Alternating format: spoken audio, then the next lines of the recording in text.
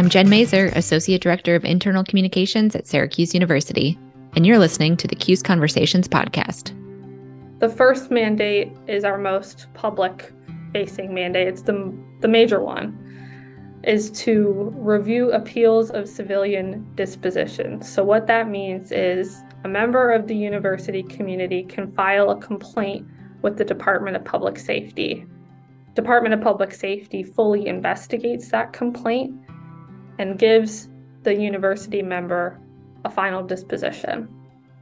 Once they receive that final disposition, if they are unhappy with the outcome, then they can appeal that disposition to the board. And so that is our major mandate.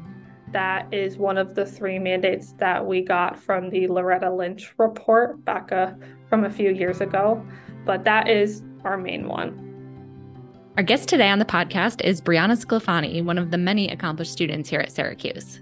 Brianna is not only a third-year law student and a graduate student currently pursuing an MPA from the Maxwell School of Citizenship and Public Affairs, she also chairs the university's inaugural Community Review Board, an independent entity that provides oversights of certain functions of the Department of Public Safety, which we'll get into more later in the conversation. Brianna, thanks for taking time out of your day to chat with me. How are you doing today?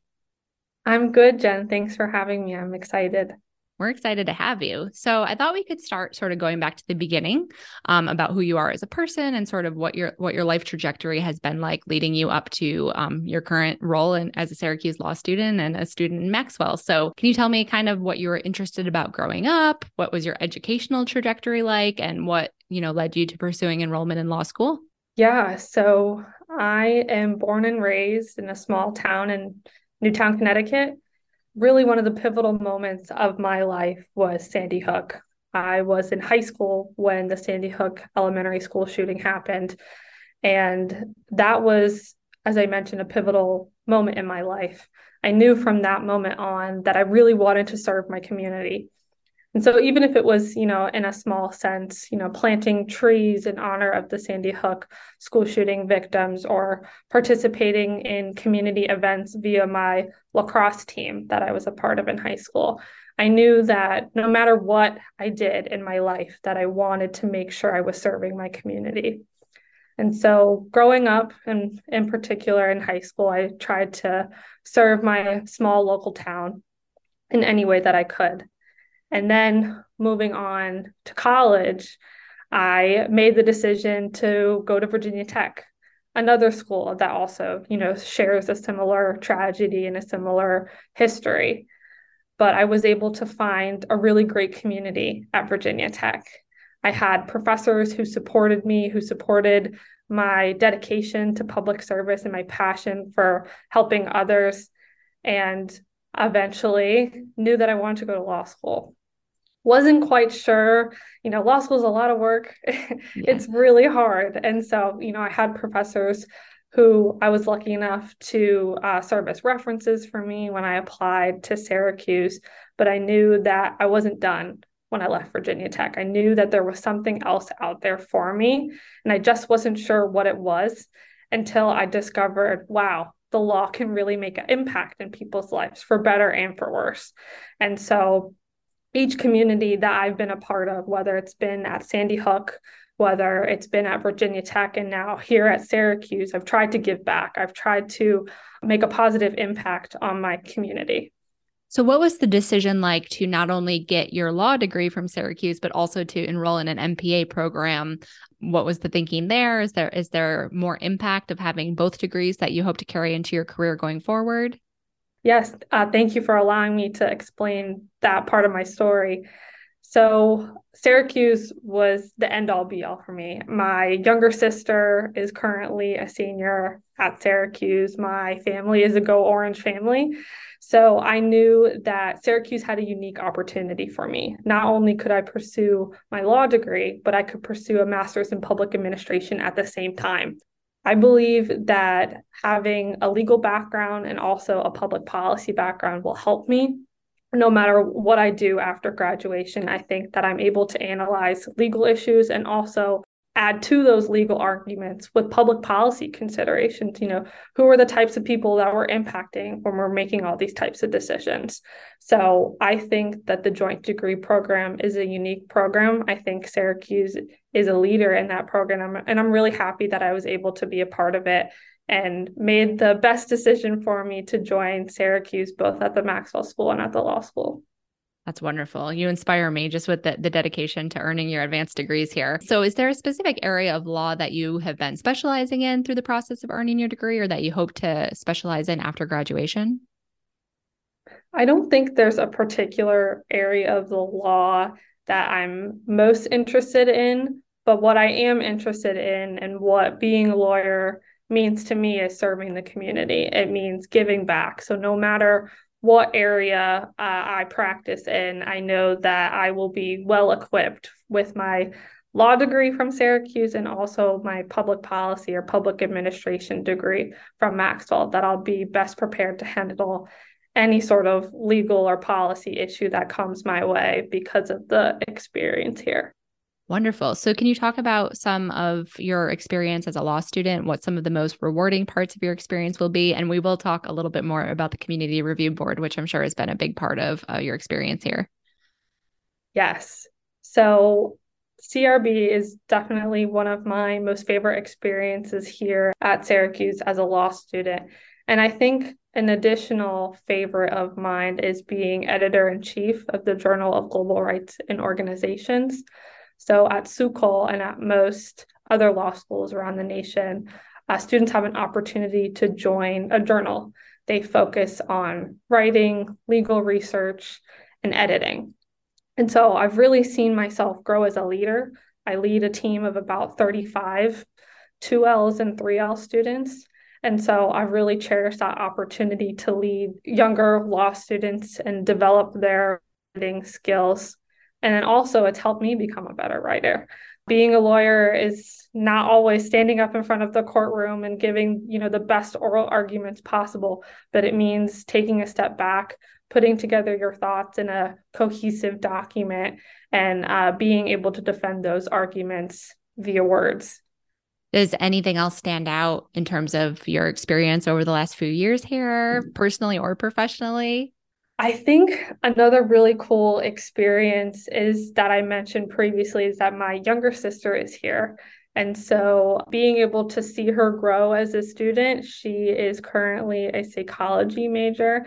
And so we will actually graduate a week apart.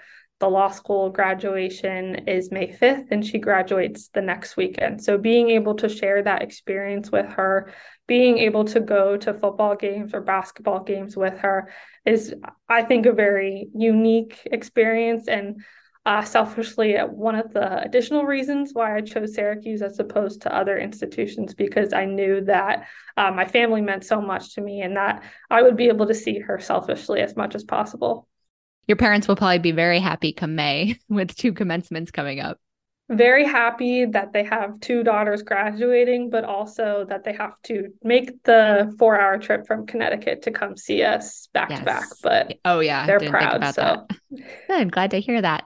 So honing in specifically on the Community Review Board, well, let's just start with what it is. Like, how would you explain it to somebody who maybe has never heard of the Community Review Board? What is it charged with? What is it responsible for?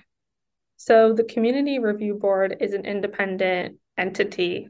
We have a relationship with the Department of Public Safety, but want to again reemphasize that we are an independent body made up of faculty, staff, undergraduate students, and graduate students that work to fulfill 3 mandates. The first mandate is our most public-facing mandate. It's the major one, is to review appeals of civilian dispositions. So what that means is a member of the university community can file a complaint with the Department of Public Safety. Department of Public Safety fully investigates that complaint and gives the university member a final disposition. Once they receive that final disposition, if they are unhappy with the outcome, then they can appeal that disposition to the board. And so that is our major mandate. That is one of the three mandates that we got from the Loretta Lynch report back from a few years ago, but that is our main one. The two others, again, deal with the community. The second being to host an annual forum, which I'll be happy to talk about in a little bit. And the third is to provide policy advice to the Department of Public Safety per their request. And so we just recently fulfilled one of those additional mandates. We had an online webinar where we talked about two policies that DPS asked us to review. One was featuring the arrest of students, faculty, and staff members in a classroom environment, and the other was exculpatory evidence. And so again, those are the three major mandates of the CRB, but what the CRB is and what it really boils down to is an independent body focused on making sure that our community members feel like their voices are heard when it comes to dealing with the Department of Public Safety. Like I said, we have an independent relationship from DPS. We're not under them. They don't oversee us. We make sure that DPS follows the highest standards of community policing, follows their own internal policies and procedures. And when they don't, we make sure that they're held accountable in the proper mechanisms and in the proper ways. Thank you for that very thorough background explanation. I think it will be helpful for people to kind of wrap their brain about what this board is and what it's meant to do. So can you talk a little bit about how you came to chair the CRB, what inspired you to get involved, and especially in this key leadership role? Yeah, so as I mentioned, even from being a young high schooler, I was really interested in serving my community. And so I was looking for an opportunity at the end of my first year of law school, my 1L year. How can I best serve the community? How can I use my experience, whether it be at Sandy Hook or other things, to best serve Syracuse? And so I stumbled upon the CRB application. There is one law student and one graduate student position. So I was interested in serving as the law student representative. I submitted an application detailing my interest in community policing and law enforcement in general, and was nominated by our student bar association to serve as the law school representative. And once I was nominated, we had our first meeting, and I knew that I wanted to take on a leadership opportunity. We have a chairperson position and then a vice chairperson position. And so I thought it would be a really cool and unique way to give back to my student body in particular to chair the board. I was voted in by our members, so I thought it was really cool that faculty members, staff members, and undergraduate students felt like I was the best voice for the board, and I have chaired the board ever since, and I've been grateful to do so. I've learned so much from my peers and my colleagues on the board, and I have learned a lot about my leadership capabilities too.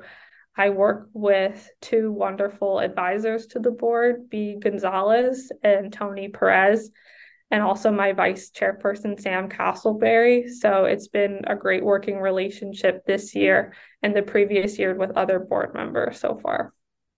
So I know the board is it's been established since fall of 2021, I believe, but it's still new in the grand scheme of time on this campus, especially, and you're still working to establish yourself. So can you speak at all about what the experience has been like so far, what kind of work you guys have been involved and engaged on, and how you hope to take some of the skills you mentioned that you've been learning forward into your career? So yes, the board is still very new. Our inaugural year was last year. And last year, we primarily focused on establishing the board, making sure we were fully staffed, making sure that we had the advisors that we needed, since again, we are an independent entity. We do not provide legal advice. We do not do anything of that nature. So we also have help from General Counsel's office here at campus. So last year, again, we were really focused on establishing the board.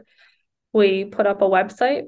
We through the help of Jen and your great team, established some SU news stories, and Daily Orange had reached out to the CRB for some comments, and we wanted to, get our name out there. We had our monthly meetings, but other than that, it was focusing on establishing the board. Now, in its second year, we've been able to actually fulfill some of our mandates. And so again, our most recent example of this is providing DPS with some recommended policies. So the way that that process works and will work hopefully in the future is that DPS has some changes or revisions that it wants to make to its policies and procedures. And because those certain policies and procedures deal with the community review board gets to say, gets to see those policies, gets to offer input and recommendations. And so after working with Chief Stone on the arrest in classroom policy, in layman's terms, that's what we call it, we were able to emphasize in that policy in particular that all efforts should be made to not arrest a student, faculty, or staff member in a classroom environment. We understand that that is particularly traumatic for students experiencing that and for faculty and staff members too. So we were able to provide those recommendations to Chief Stone and in DPS in its entirety. And hopefully, after their review of our document, they can see that all efforts should be made, barring imminent threats and exigent circumstances, that students should not be arrested in a classroom environment. I love that. It's such a concrete example of, your role coming to life and you really interplaying with the Department of Public Safety as the board is intended to do, to maybe shed a light on things they're not thinking of or to be that voice representing the larger SU community. Can you talk about what your pitch would be to other members of the campus community, whether that's students, faculty, or staff who want to get involved in the community review board, whether it's by, having their voice heard, providing input on these matters, or actually serving on the board? So we have positions open for next year. And I would recommend anyone who's interested in serving their community at large apply. So again, as previously mentioned, we are comprised of undergraduate students, graduate students, faculty, and staff members. For students in general, you don't have to be a law student. You don't have to have taken a criminal law class, right? That's what most first-year students take. You do not have to have any experience in law enforcement. You do not have to even have an interest in law enforcement. But what you do need to have an interest in is serving your community, serving the Syracuse University members who potentially come forth in front of this board unhappy with something that has happened. And just service in general, I'll echo again, is the most important part of wanting to be on this board, or why you should be a part of this board. What's the time commitment, anticipated time commitment that a member of the board spends on serving the board? So we have monthly board meetings. So those are about an hour a month. And then if needed, we will hold hearings. And so we ask members to potentially block off portions on their calendars. If we do have to have a hearing, we have specific timelines requested of us, or I should say required of us per our mandates. So those have to happen fast. And so if we do not have a hearing scheduled for the next couple of weeks or months, then the schedule is very light. We ask you come to all of the board meetings, but if we don't have a hearing, we're working on policy issues from DPS or other issues as they arise. But, I cannot make any promises as to how many hearings will be held next year. We always hope that it's zero. We always hope that the Department of Public Safety is doing its job and that those community members receive their dispositions and feel satisfied with the internal investigation, but that might not be the case. So monthly meetings are the major requirements. And then, as needed, we will get in touch with you if things have to move very fast. I feel like I cut you off mid-thought earlier when you were talking about just other ways for the campus to get involved.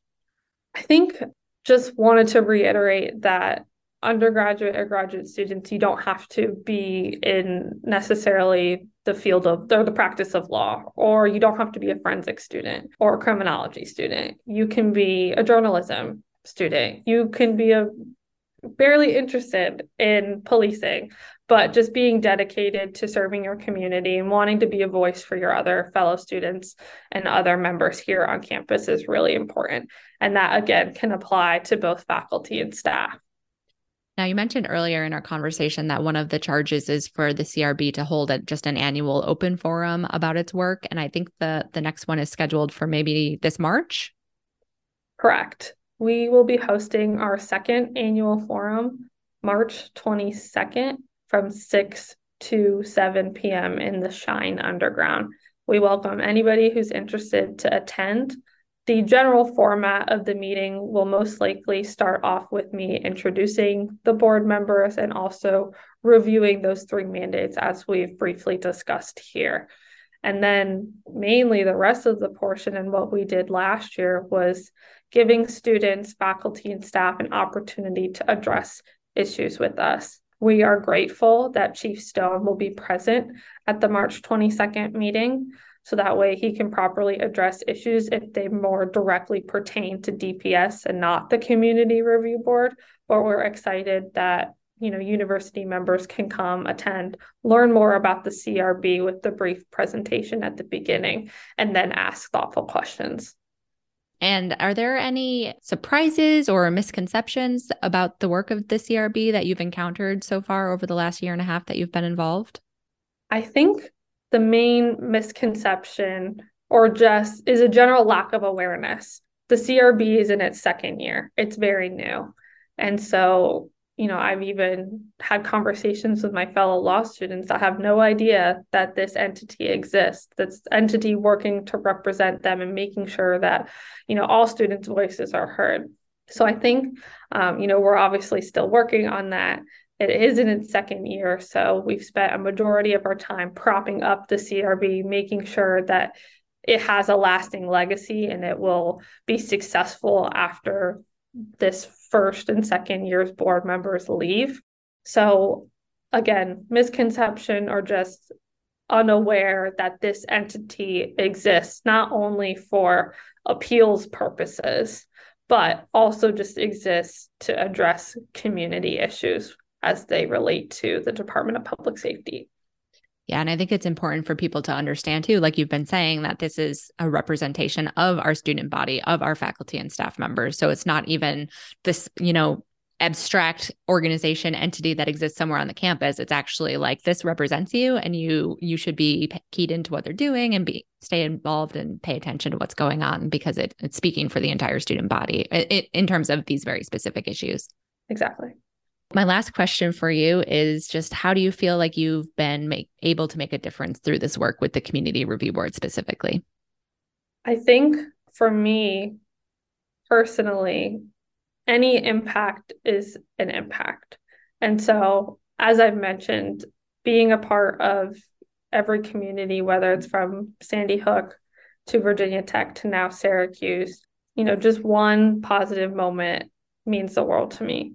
And so the most impact that I felt I have had and that the CRB has had together was the arrest in classroom policy. We had a great conversation with Chief Stone, and we had great public participation a couple weeks ago. And so all the work that we did last year, building up the CRB to address, these critical policy questions, I felt came to a head a couple weeks ago. We were able to fully institute that mandate, and I was really happy to be a part of, really critical conversations, because it's not an easy issue.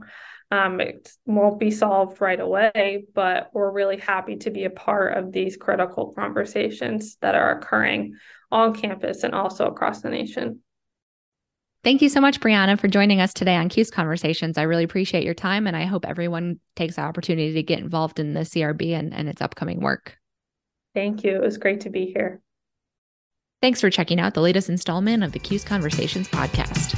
Find more recent episodes by visiting news.syr.edu/podcast or searching CUSE Conversations wherever you listen.